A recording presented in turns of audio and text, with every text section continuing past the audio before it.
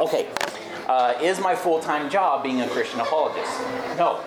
So a little bit about me and my background and where I came from. I was not raised in a Christian home by any stretch of any imagination. Furthest thing from it. And I was the type of guy, back when I was an atheist, that I used to love to debate against Christians and destroy their faith. Like, that was very, very enjoyable for me. I was in my second year of medical school at UCLA when a lot of different events were working together to kind of, culminate in my salvation process. So I was in this class in med school, and it was kind of like a Big Bang cosmology class. Yes, in medical school, you know that you're paying $60,000 a year for at UCLA. And what the professor ended up saying, he said, you cut through all the scientific mumbo jumbo. In the beginning, nothing exploded and produced everything. What? Raise my hand. Yes, Mr. Kirk. Did you just say nothing exploded and produced everything? Yes. Seriously? Yes. Okay. Well, my best friend from high school works for the CIA, and I tell him this, I'm like, I've seen a lot of really cool explosives that we've gotten to play with, as you can imagine, from the CIA, and I've never seen an explosion produce anything, and from nothing, nothing comes. Oh, I don't know what to tell you. I'm like, well, I'm not paying $60,000 a year for that. So immediately I dropped out of medical school that day, but what was leading up to that, remember how I was debating against Christians and I used to love to disprove their faith. I hated Christianity so much, I decided to try and prove everything against it. So I spent about 2 years at my time at UCLA in the library there trying to disprove Christianity. Well, as you can imagine, what could I do? I could only prove all the historical facts of Christianity, dates, archaeological things, science, things of that nature, right? So then I'm obviously getting very, very disturbed, and it culminates into this event with this professor. And that was it. That day, I dropped out of medical school. I enrolled at Cal Baptist University in Riverside, so I moved up from Brentwood to Riverside. Well, not moved up, but moved north. Let's put it that way. Isaac understands that joke. And I enrolled in Christian theology at California Baptist University. And I, at the same time at Christian theology at Cal Baptist University, also was double enrolled in Biola University, which Talbot is their school of theology, in an apologetics class. It was actually the first series of classes that Alan graduated from. I was part of the flagship program. So I ended up receiving a degree in what's called philosophical apologetics. And that was great, except I graduated, and then I think, well, how do I eat? That's not a degree you can feed your family with. I mean, I could think deep thoughts about being unemployed. However, that's not going to work when it comes to feeding my family. So back to business school I go, back at UCLA, and I end up receiving another degree in business admin and finance and equity research. So I'm a financial advisor today. That's what pays the bills. As far as serving God, it's apologetics, and that's where my heart is. So what is the plan, or what's going to be the plan for this class? Well, we're going to break it up in a couple different sections of how apologetics basically stacks. And it's been my conviction over the past couple of years, many years actually, that the Christian church, we've been attacking the wrong things as far as what it comes to defending the faith, okay? Sure, we're attacking things that should be attacked and dealing with subjects that should be dealt with, abortion or homosexuality or any of those things that are definitely sins against God. However, those are not the root cause of the problem, in my opinion. The absolute root to our faith is found in the very first verse of the Bible. In the beginning, God created. Without that foundation, it is my belief that we can't defend anything. So we're taking all these pot shots at symptoms of the disease when we should be defending or dealing with what the actual root of the problem is. If we don't have a world that believes in a creator God or accountability to a creator, none of that is going to make sense. Does that make sense? Okay. So with that, the very first thing that we'll be delving into will be the existence of God. Then it'll be the philosophy of existence of God. Then we'll get into the creation versus evolution, and we'll spend a lot of time on that. So how's that going to be broken down? Well, that'll be the age of the earth and different theories that come out of that and how they correlate with Scripture. Day-age theory, gap theory, progressive creationism, if you guys have heard of any of those terms before. The flood, dinosaurs in the Bible, starlight and time, common myths that are used in the scientific community, Lucy, the Piltdown forgery, things like that, if any of that sounds familiar, okay? So, brief definition of the word apologetics. Well, the word apologetics comes from the Greek word apologia, meaning a verbal defense. And this specific word is used 8 times in the New Testament. We'll go over those verses. The first one is in Acts 22:1. Brothers and fathers, hear my defense, which I now offer to you. Next is Acts 25:16. I replied to them that it is not the custom of the Romans to hand over any person before the accused meets his accusers face to face and has an opportunity to make his defense against the charges. Next is 1 Corinthians 9:3. My defense to those who examine me is this. 2 Corinthians 10:5-6. Casting down arguments and every high thing that exalts itself against the knowledge of God, bringing every thought into captivity to the obedience of Christ, and being ready to punish all disobedience when your obedience is fulfilled. That one's important because that's going to show the 2 steps of apologetics. You can have a defense of apologetics or you can have an offense of apologetics. And that's that one verse where Paul is actually using it as an offensive tool. Next is Philippians 1:7. For it is only right for me to feel this way about you all, because I have you in my heart, since both in my imprisonment and in the defense and confirmation of the gospel you are all partakers of grace with me. 2 Timothy 4:16. At my first defense no one supported me, but all deserted me, and may it not be counted against them. Now the last verse that most everyone is familiar with when it comes to apologetics, or that word defense. 1 Peter 3:15. But sanctify Christ as Lord in your hearts, always being ready to make a defense to everyone who asks you to give an account for the hope that is in you, but with gentleness and respect. See, apologetics is the work of convincing people to change their views. Does that make sense? However, this was another conviction that was placed on my heart during that time at Talbot and Biola. What is apologetics used for? Is it used to argue someone into the kingdom of heaven? I don't believe so. Here's why. We don't have that authority. Who does the saving work in an unregenerate person's life? It's the Holy Spirit, right? That regenerates their heart. I cannot argue that well of getting someone into the kingdom of heaven. So it is my belief that apologetics is for what we're doing right now. It's to equip the church, to give us the strength to be able to go out and defend our faith and to witness with much more fervor and just a solid knowledge that what we're telling people is absolutely true and we're not scared to do it. That's my conviction. In my opinion, it makes witnessing a lot easier. It really does, because at that point, you're not worried about, I don't know what questions are going to come at me, or you're not worried about offending them or anything like that. You just know without a shadow of a doubt that the gospel is true, and you're able to defend it if need be, okay? So Christian apologetics is that branch of Christianity that deals with answering any and all critics who oppose or question the revelation of God in Christ. So it can include such things as studying the biblical manuscript transmission. That's called textual criticism. We'll get into that too. Philosophy, biology, math, evolution, and logic. It can also consist of simply giving an answer to a question about Jesus or a Bible passage. Apologetics can be defensive or offensive. Remember that verse in 1 Corinthians.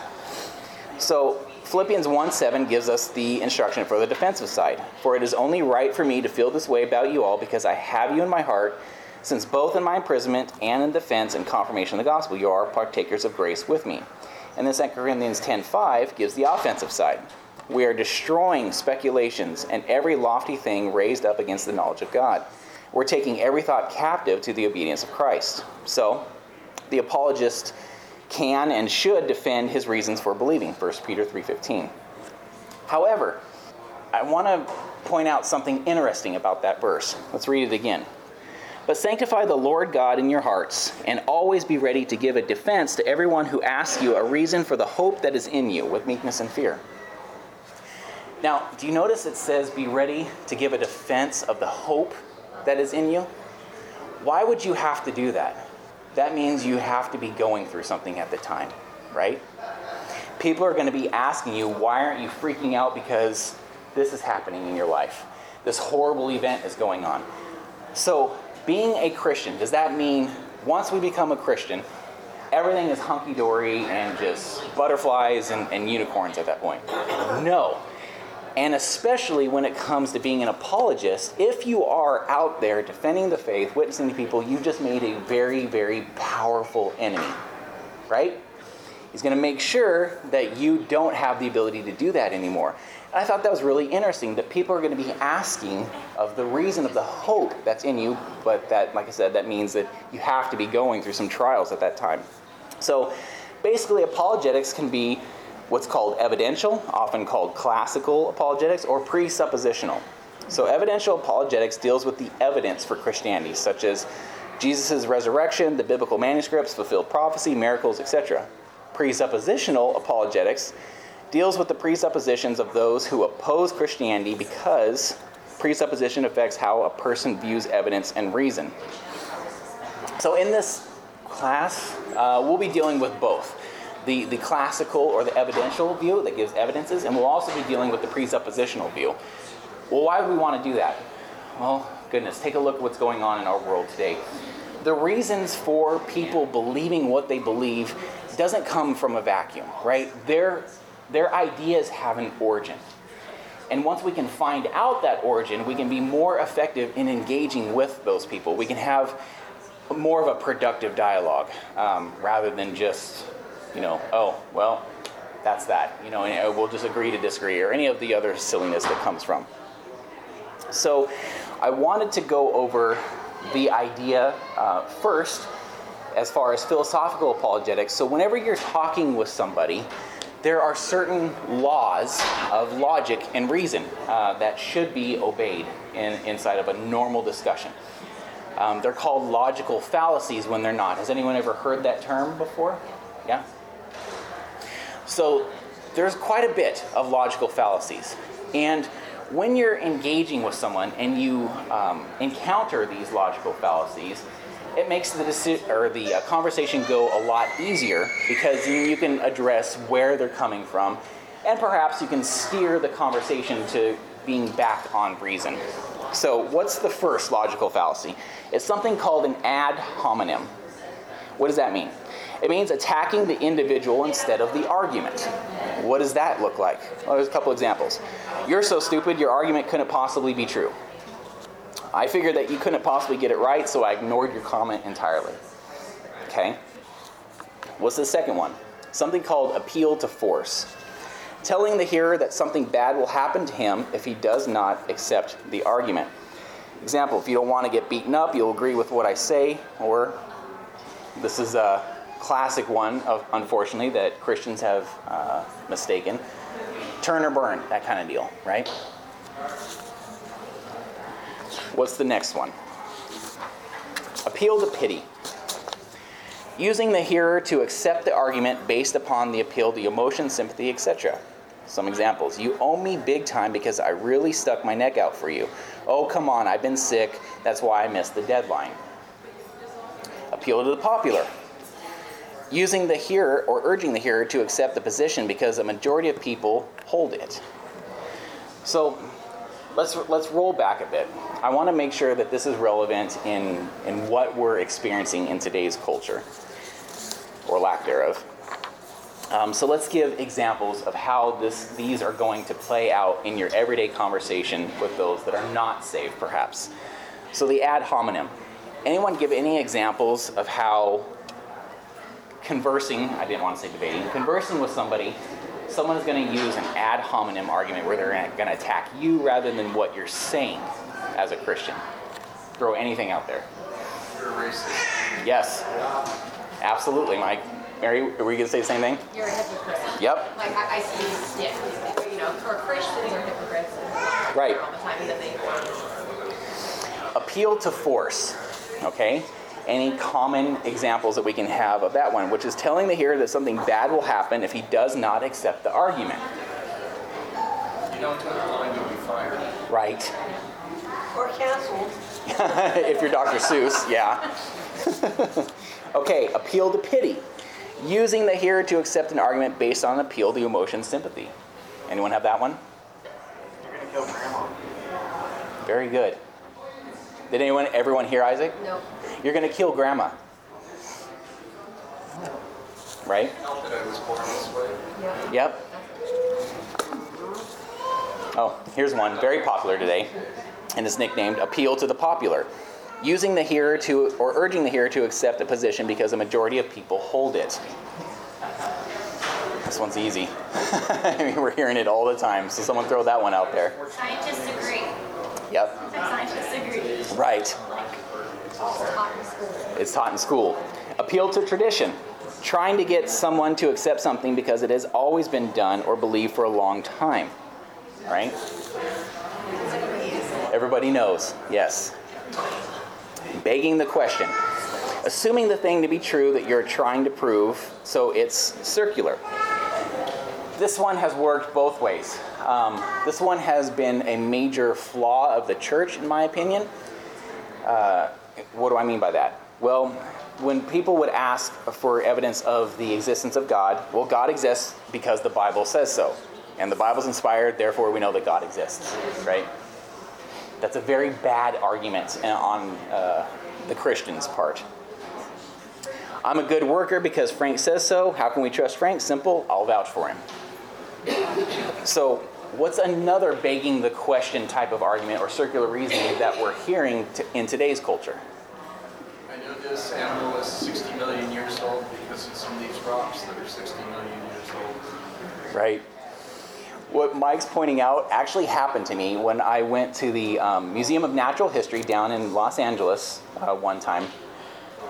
As you guys know, from UCLA, I grew up in California, right? Not proud of that fact, but...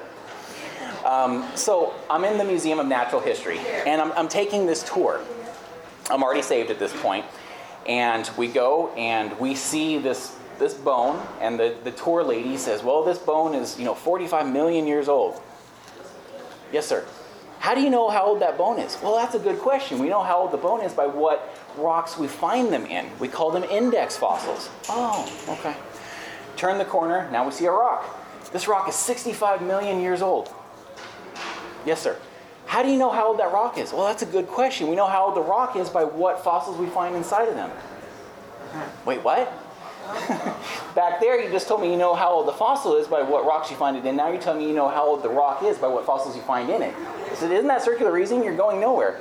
And the look on her face was priceless. It's like, for the first time, yeah, exactly. It was that. It dawned that, oh my goodness, this absolutely is. Category mistake is the next one. Attributing a property to something that could not possibly have the property. So attributing facts of one kind or attributed to another kind. Attributing to one category that can only be properly attributed to another. For an example, Blue sleeps faster than Wednesday. Wait, what? This is the craziness that we'll end up hearing. Saying logic is transcendental is like saying cars would exist if matter didn't. If you guys are confused, this is those sayings that we hear in today's culture that you're like, I don't even know what's happening right now. Like you hear basically right now, you create your own reality, right? Yes. And you're like, but I'm matter. So like what creates it? Right. Or the amazing one is gender confusion right now. Where you're just, I don't even have any idea where this is coming from. Cause and effect. Assuming that the effect is related to a cause because the events actually occur together. What's an example of that one? When the rooster crows, the sun rises, therefore the rooster causes the sun to rise. Can anyone think of a false cause and effect that's happening in today's culture? Touching McDonald's napkins makes you fat. Yes, not eating their food 6 times a day, but touching it, yes. Circular reasoning, we already went over that in begging the question. So something else called fallacy of composition. assuming that what is true of the part is actually true for the whole. Let me give you an example. The engine is blue, therefore the car itself is blue. Okay? What's another fallacy of composition? You are weird, that means that your family is weird also. So give me a modern one that we're encountering today. That sounds true to me.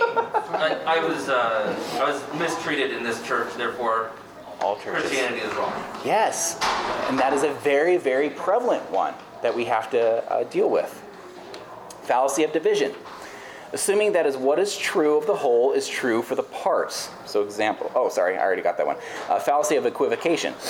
Using the same term is an argument in different places, but the word has different meanings. So an example, a bird in the hand is worth two in the bush, therefore a bird is worth more than President Bush. Okay? Believe it or not, these arguments happen. Another one, evolution states that one species can change into another. We see that cars have evolved into different styles. Therefore, since evolution is a fact in cars, it is true in species. Yes, this has been said in the scientific community. I kid you not. Fake dilemma, or false dichotomy. Giving two choices when in actuality, there could be more choices possible. What's some examples of that? You either did knock the glass over this morning, or you did it this afternoon. Which is it? Someone else could have knocked the glass over, right? Do you still beat your wife? Those kind of questions. Any examples of this one in modern culture, of what we're seeing today? When you ask your child, do you want a half a glass of milk or a quarter glass of milk? Those are your two choices. Right. Or even the implication, like, why are you so hateful? Like, if you don't agree with something, the assumption is, like... That's good. But don't steal my thunder, Mary. We're getting there. Okay, genetic fallacy. Attempting to endorse or disqualify a claim because of the origin or irrelevant history of the actual claim. What does that look like? The Nazi regime actually developed the Volkswagen Beetle. Does everyone know that? Okay. Therefore, you should not buy a VW Beetle because of who actually started it. They're good cars. Super easy to work on, especially the early 70s ones. It takes like 2 hours to replace an engine and a bug. Okay? They're awesome. You have to do it 2 times a year. Right? There is that. Example, Frank just got out of jail last year. Since it was his idea to start the hardware store, I can't trust him. So where are we seeing genetic fallacies happening today in our culture right now with arguments that's happening? Can anyone think of one or give an example? I'm going to go with the transgender part. Okay. This is part of my genetics. It's a genetic defect in my system. Right. Guilty by association. Rejecting an argument or claim because the person proposing it likes someone who is actually disliked by another. What does that look like? Hitler liked dogs, therefore dogs are bad. Hitler also was an art major, so therefore art is bad. Just art majors. Art majors. Or philosophy majors. The church doesn't support women's choice, therefore it's anti-women. What was that, Mary? The church doesn't support a woman's choice, therefore it's anti-woman. Right. All of that kind of... Right. The next one is what's called non sequitur. Comments or information that does not logically follow from a premise or the conclusion. So as examples of that. We know why it rained today because I washed my car. Yeah. I don't care what you say. We don't need any more bookshelves. As long as the carpet is clean, we're fine. Wait, what? But how do we hear that one today, especially in our culture right now? What about evil? What about evil? And they talk about the existence of God, and then they'll say, but there's evil. Exactly. Which really has nothing to do with whether or not God exists. Right. Yeah. Exactly. Poisoning the well. Presenting negative information about a person before he or she speaks so as to discredit the person's argument. For example, Frank is pompous, arrogant, and thinks he knows everything, so let's hear what Frank has to say about the subject. What? Don't listen to him because he's a loser. You guys can definitely come up with how this is happening in today's culture. Christians are arrogant and bigoted, so therefore any of their ideas aren't woke, or whatever that they're going to say. Red herring, one of my favorites. Introducing a topic not related to the subject at hand, and this will happen a lot. when you're engaging with non-believers. Okay, what does that end up looking like? I know your car isn't working right, but if you had gone to the store one day earlier, you wouldn't be having problems. Wait, what?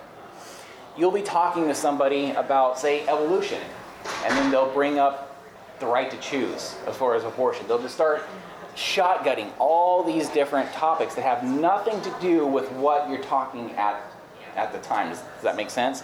Have you guys had those experiences yet? Yeah, I can imagine. Special pleading. Applying a standard to another that is different from a standard applied to oneself. Oh, that is definitely happening today, right? You can't possibly understand menopause because you're a man. True, but what does that have to do with anything? Those rules don't apply to me since I am older than you. Okay, but how is that happening today as far as applying a standard to another that's different than one applied to themselves that we're hearing in today's culture? Like someone outside of a religion, right, can have their own set of rules and values. They don't have to justify. Right. And they can actually be claiming things against you based on their rules and values. Yes. But they're criticizing yours. Rules and values. Your rules and Correct. values, as if you're bigoted or if you're biased. Right. But theirs can be baseless. Most people in especially in our culture who have no, like you're saying, like no specific set of values, they don't feel theirs have to be consistent. And you feel like other people's have to be consistent and make sense and be reasonable and kind to their standard. But Well, that's the key word, to their standard, right? Yeah. So here's the last one. Or law and order unless it's our side. True. That's very true. Straw man argument. Producing argument about a weaker representation of the truth and then attacking it. What does that look like? The government doesn't take care of the poor because it doesn't have a tax specifically to support the poor. Okay. We know that evolution is false because we did not evolve from monkeys. That's okay. See, I'm trying to give both what we've done in the past too to not do a very good job of furthering our goals as Christianity. Any other examples today? What we're seeing straw man arguments. If you guys get this idea of what this straw man is. I think in the case of just representing an old value of a group Yes. that's no longer held, Correct. which we do all the time, but they do it as well, Right. is, old evolutionary thoughts that just aren't there anymore. Right. Because they've evolved past it. Or old, I can't think of any that the church has held in the past, but old weird ideas that the church has had, or different sects, and then they build that up and tear it down. It's like, but I never held that to begin with. So No, and it doesn't even matter. yeah, Right? And we're definitely seeing that today with the cancel culture, right? That just because you're a white person, you're automatically racist. Wait, what? So you are literally judging the content of my character by the color of my skin. I remember in 1963 a man marching against that very issue, which we're now doing today. Just reverse. So, today in hate speech, what actually is hate speech? Because we're being accused of it all the time just by expressing an opinion that happens to differ from theirs. So therefore, they're claiming that it's hate speech. What are the definitions of hate speech? And I want you to notice, I went through a couple different sources from, here, okay. So hate speech is any kind of communication, whether it be written or spoken, that attacks in a derogatory manner or an individual or group on the basis of their religion, gender, color, nationality, social status, etc. So it's a term often used by liberals in their attack on Christians by accusing them of incorrect attitudes and beliefs. In that context, it is anything that does not agree with their particular viewpoint, and is sometimes labeled as hate speech and ridiculed. But actually, what's the definition of hate speech? Dictionary.com, an actual dictionary, defines it this way. Speech that attacks a person or group on the basis of race, religion, gender, or sexual orientation. Okay? Notice that definition. Actually attacks the person. So USA, now you're going to notice in these definitions, it starts to get a little bit slipperier and slipperier, more slippery. There we go. As we keep going down this path as far as how they're beginning to define it. Now, USAEducationGuides.com defines it a little bit differently. They define it as a term for speech intended, you get it now? The intent. intended to degrade, intimidate, or incite violence or prejudicial action against someone based on race, ethnicity, national origin, religion, sexual orientation, or disability. All right, now it gets a little bit worse. Now what's this one? Definitions.uslegal.com. Oh, here we go. Hate speech is a communication that carries no meaning other than the expression of hatred for some group, especially in circumstances in which the communication is likely to provoke violence. Well, that's a loose definition. It is an incitement to hatred primarily against a group of persons defined in terms of race, ethnicity, national origin, gender, religion, sexual orientation, and the like. Hate speech can be any form of expression regarded as offensive to racial, ethnic, and religious groups and other discrete minorities and or to women. So in their definition, if it is offensive in any way, meaning it gets a rise out of somebody, it's hate speech. So does that apply to the church being offended that they categorize what we do as hate speech? No, and that's that double standard that we're talking about, right?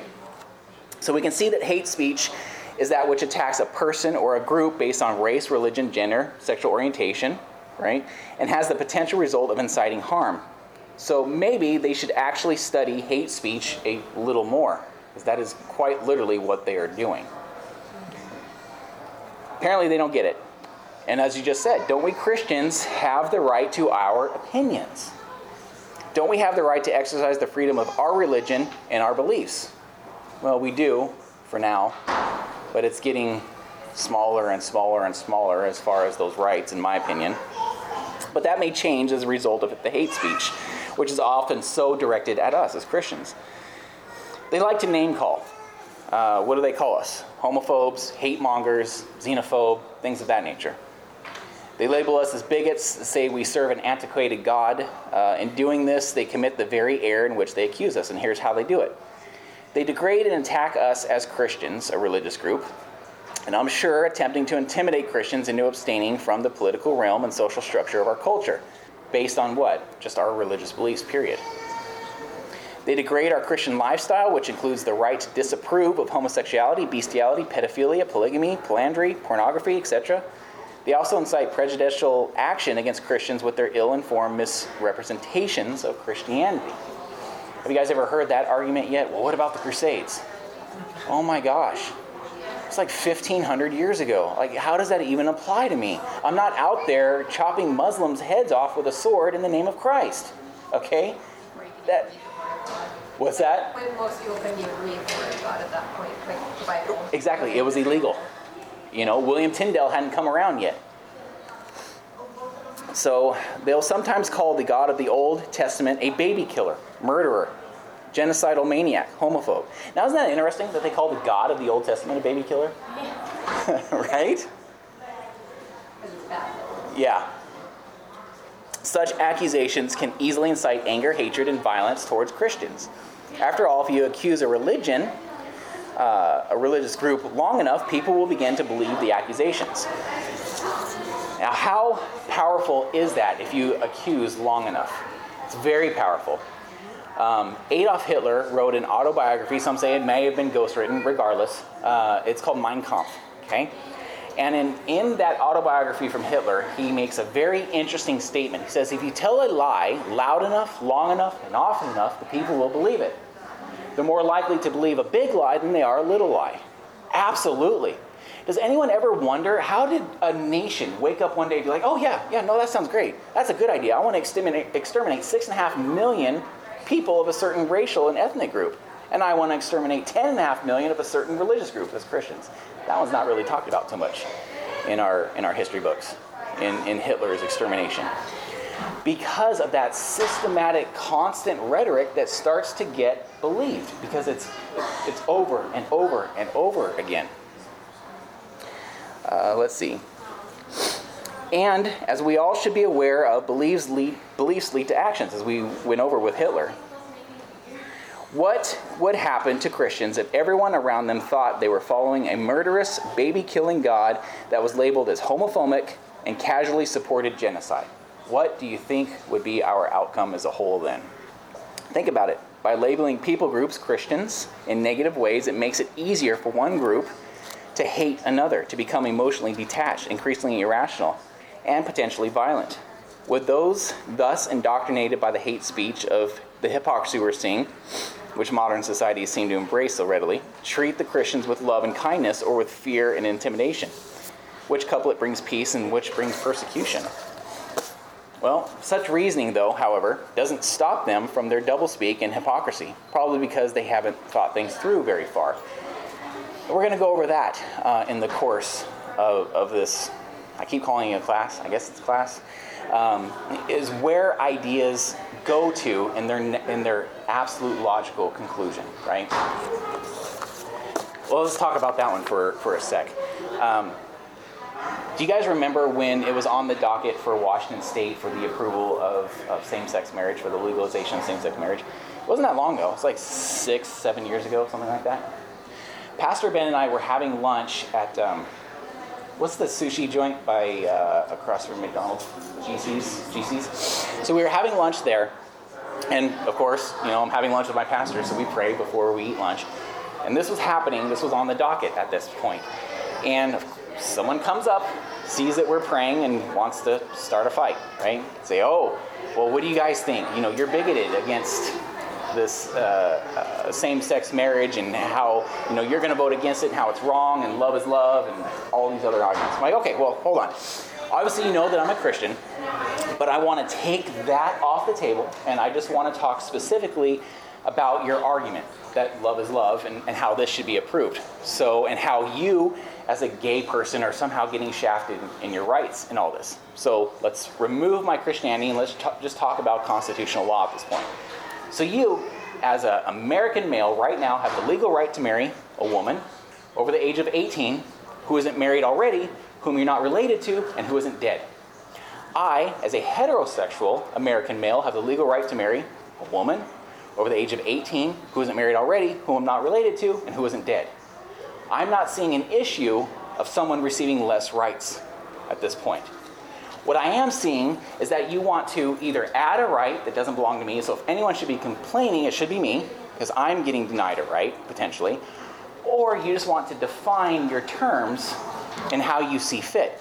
So you're arguing that marriage should be whatever love is and how you define that, right? Well, as we know in today's culture, there are some extremely twisted definitions of what love is. Where do we end it? 7 years ago, I made the statement. It won't be long. It won't be long before a 40-year-old is going to claim that he loves a 10-year-old and he should be allowed to marry her. What are we seeing today? We're seeing that very thing. Because they're using this rubber ruler to define their terms of what love is, which is not at all what that was meant to be when we talked about marriage, okay? So finally, it's not bigoted, narrow-minded, or hate speech to say that we follow God and believe that homosexuality, pornography, pedophilia, rape, adultery, etc. are all wrong. We are expressing the freedom of our religion at this point. In spite of what they fear and foment, rest assured that it is our righteousness and our truth that we are persecuted, reviled, mislabeled, and falsely accused by those who seek to sit judgment over our own faith. And just remember that as we're engaging with these folks, I know it's easy, especially because we're so passionate in our beliefs, to try and, not to try, but to look at them and then you get angry with them themselves, right? Don't do that. They are still a lost soul. And at this point, you have to look at where the ideas are coming from. It's the idea that we're wanting to attack and dismantle, not the person. Does that make sense? You want to make sure that you're addressing them. And that's the whole issue that we're having in today's culture right now, as we as Christians are making our claims to absolute truth, for example, exclusivity, that there's only one way to heaven through Christ. They're twisting that to say that our statements are somehow attacking them as a person. And that comes from a new-ish idea called relativism, true for you but not true for me, where if you have any exclusive claim to truth, somehow you are denying that person as a whole their personhood. Which doesn't fit at all. Nowhere did I say, because I disagree with your idea, that you yourself are a dirtbag and unworthy of life. Right? I just said your idea happens to be wrong. Your ideas do not equal you. Does that make sense? Except in the very unique case of Christianity, our ideas actually are our identity. And they're not ideas, they are the teachings of Christ. It is who we are as a fundamental whole. Any questions so far? It's going to be a lot. Is that special pleading though at that point? Yeah, it is. That our ideas are our identity, but their ideas aren't their identities, isn't that? Because couldn't their identity also be defined by their ideas? If Yes. their ideas define that, just like our ideas define that? Right. So we have to be very, very careful in what we're dealing with and how we are engaging with these people, okay? We want to make sure when you're taking a look at where they're coming from, and there's always a reason of where or why what they're coming from, can that be defined as an actual identity, or is it just an idea? Yeah, Mary. So I've had it where people think when you try to have a logical discussion that you're tricking them because they don't know what logic is, because they've never been taught reason. And so even though you can see they're realizing what's not adding up, they'll often reject that realization. I think because so many people think this, they just Right. want to they're like, well, I can't think like you because they're so convinced that you're all these things, right? Yeah. So they can't Yeah. come that distance. So is there a way that you help calm them down in a way that can you take some time just to look at this, or how do you Sure. how do you address someone to try to get them to look? Well, in two-part, and what Gabe brought up was actually very important, because we as Christians can also be as guilty as committing all of those logical fallacies as what we're arguing against, right? And we have to be cognizant of that as we're having these conversations, yes, we do have absolute truth, but we still have to abide by the laws of logic as we're expecting them to do so, okay? Now, if I'm hearing that correctly, how do you diffuse that situation when they're just freaking out because you disagree with them, right? Well, it's more that they realize that they're, because when you walk someone through a logical thing, they'll realize even that what they're saying doesn't make sense. Yeah. But then they realize the next step would be to accept that What you're saying either does. Either they don't know, or that there's another truth there, right? But sometimes there's so much resistance to that and they feel like you're tricking them because Right. they don't know how to think that way. Right. And so I sometimes wonder how to help them calm down in a way and just go through the process and just be open to the process, I guess, of thinking about something differently than they might have already decided. So at that point, and I absolutely agree with Stand to Reason and what Alan had shared, you just Columbo the snot out of them. What does that mean? Well, how'd you come to that conclusion? Can you prove what you're saying is true? So if you're not talking and you're just asking questions and you're making them prove their point, in my experience, you have come across where they'll be like, well, you're going to come across one or two people in that conversation. You're going to come across the actual thinker where they're going to, that doesn't work, does it? And that's awesome, Yeah. right? If you can have a conversation with that person, that's great. Because at that point, you can actually just dialogue and have a great example. And then you'll come across the other person, which is just purely emotional. And that's why God includes those verses of casting pearls before swine, things of that nature, right? Where at that point, all you have to do, not all, but what's in your power is you present the gospel and shut up and let God do the work. That's it. That's the only thing we can do. I mean, you can go round and round and round in these conversations for hours, but it's not going to produce any fruit because you'll have those emotional people. Sean? Yeah. Alan also mentioned, when you can see a person starting to get tripped up, you don't need to hit that nail one more time. No, you don't. That's very Right? good. The idea is to hold back and understand that you have the superior argument and let them come to the realization. If they're already hot, I would say, clearly, this conversation isn't going to be productive anymore. Right. And just let them stew in it. Right. Yeah. Right. And hopefully... You don't have to win the argument. No, you don't. You just let it go. And I'm glad you brought that up. Okay, so after graduating with my newfound degree in apologetics and able to basically win arguments, that was taught to me very harshly by the Holy Spirit right after school. Because I was very convicted as what am I doing? What is my purpose here? Is it to win an argument or is it to win a soul in the kingdom of heaven? What is more important? Well, my pride says I want to win the argument. I want to appear intellectually superior to this person and somehow feed my own ego. That's not it at all. Not even remotely, right? Our goal is to just present the gospel. Our goal with this apologetics, in my opinion, is to make sure that we have the reasons behind our faith, that we can have the gumption, the absolute strength to go out and witness to people, and we're not afraid anymore. We're not scared, we're not nervous of how those conversations are going to be, even when they don't make sense. And trust me, there are a lot of those conversations that won't make sense. And you have no idea why that conversation happened. The biggest one in my mind, as far as that example, it was after 9/11, like right after 9/11, I think in November. I still lived in California. I flew up here to come visit my sister and spend Thanksgiving with her. So if you guys flew after 9/11, I mean, you think TSA is bad now? Holy cow, it was a nightmare after 9/11. I mean, you had armed National Guard with M16s, like it was nuts to try and get through airport security. So I'm on the window seat, Alaska Airlines. There's a lady next to me in the middle seat. And, I'm reading my Bible, and God is just screaming at me to witness to this lady. Tell her about me. Tell her about me. Oh my gosh. Like at the beginning of the flight, right? It's great. Tell her about me. Okay, fine, God. So I begin to talk about Christ to her. I get maybe 48 seconds into my conversation with her. What's her response? She turns to me, cusses me out, one up one side, down the other. Can't I just read my blankety blank newspaper? I don't want, just goes off. I'm sitting here, awesome.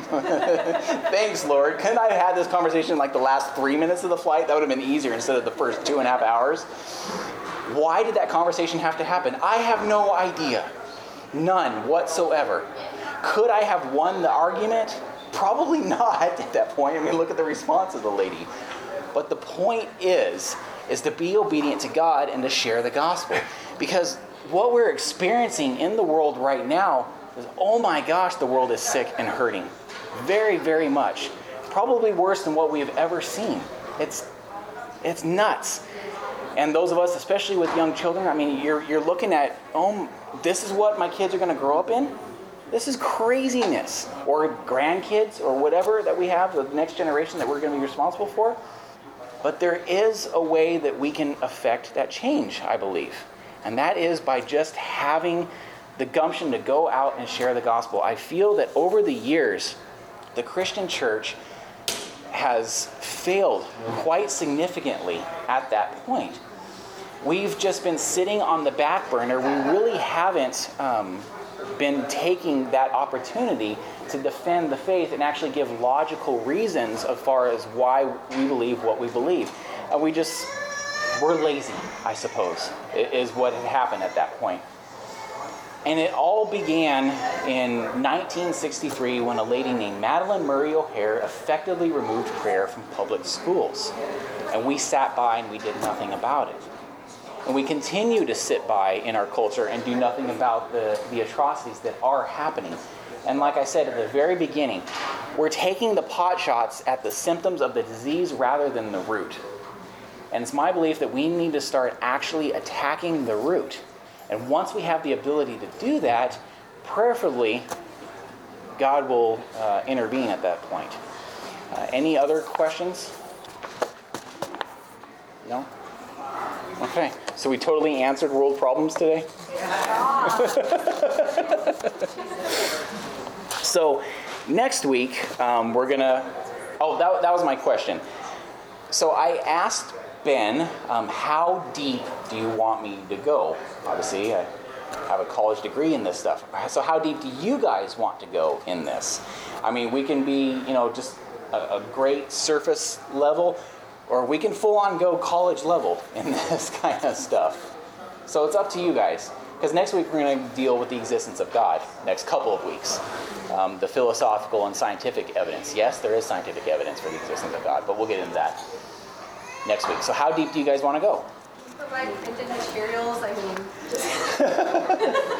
Yeah? Then we can go over. maybe after the fact. Or emails. I mean, I Or can. emails, Yeah. sometimes, well, or just like some, if you have resources you're using to research as you're teaching, or because for me, sometimes it's so, I understand pieces, but if I could review it Okay.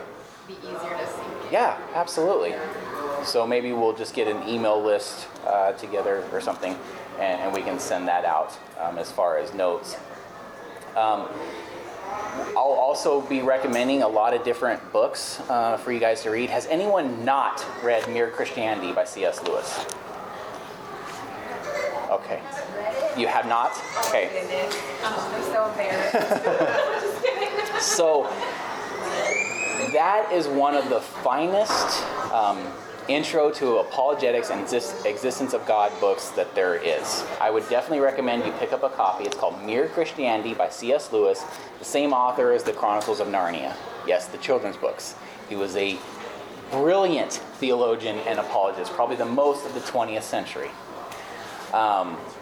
And it might be a little difficult to wade through. He starts to get into some deep stuff in there, but if you have any questions, you can shoot me a text or email or Facebook message, however you want to communicate, and we'll go over that, okay? But that's really, in my opinion, that's going to help you get this idea of that God is real, because to give you a little bit of background, what's happening in Mere Christianity, C.S. Lewis, when he's writing this, he's newly-ish saved. Now, C.S. Lewis was led to Christ by J.R. Tolkien, a Roman Catholic. And C.S. Lewis becomes a Protestant. So, it's an interesting dichotomy here. And then later on, he loses the love of his life, his wife. She dies of cancer. And he writes a couple other books because he's wrestling with his faith at this point. And he writes A Great Divorce and A Grief Observed. And we'll get into that. But I do want you guys to pick up a copy of C.S. Lewis, or you can get it from the library or Audible or something. I think the kids in the college group got it on Audible, if you guys like listening to books. And that works really, really well. Yes, I Mary. was going to say, I think it is, you're talking about the hope that we defend the hope that's in us, and I do think many of us may have been raised in Sunday schools and churches where we were manipulated through inaccurate reasoning to not be allowed to engage in true thought about real issues and the implications, because actually it's kind of painful. It is. To clearly look at some of these things. And so for me, I do think it's really cool going through this, like you said, to actually allow us that same process we're hoping for other people to go through in the ways that maybe we haven't entered that in our own reasoning, right? And I'm glad you brought that up, because I try to not be an offensive guy, but somehow that's just how it happens. Because there's going to be a lot of information in this class that's going to really completely go against the grain of how we were brought up. We, meaning those of you folks that were brought up in the church. I was not. I was brought up in the antithesis of that. But the way historically, and that I've viewed and I've looked at it, that we have been taught, it really has done us a disservice when it comes to reasoning our faith and working out our own salvation with fear and trembling, as we're commanded to, right? So I don't mean to offend anybody if I do in the future, but I want to kind of throw that out there, that we're going to be dealing with subjects of historically how we've been taught, those of us that grew up in the church, that it was either a logical fallacy or it was done very, very poorly. And on some things, I think you can admit, I don't know. On the true things we can't know completely, or it's a mystery on certain aspects, I think that builds a better relationship with the people I talk to. Because sometimes there's Yeah. things where you hit and you're like, I don't know. I'm not even sure that you can know on that one. Sure. I'll look at it. Right. And that holds more weight than just trying to make something up. Yeah. You know, if you're going to get back to someone. So after we finish all of the parts that we're going to end up doing, you know, going through the existence of God and evolution and all of that, at that point I would like to just once a week pick special hot topics that's going on in the news, and we'll deal with that as an apologetic way.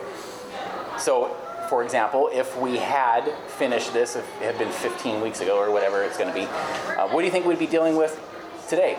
Dr. Seuss, right? That's what we'd be dealing with. Sunday school should be out and the children need to be picked up. Okay, we're done.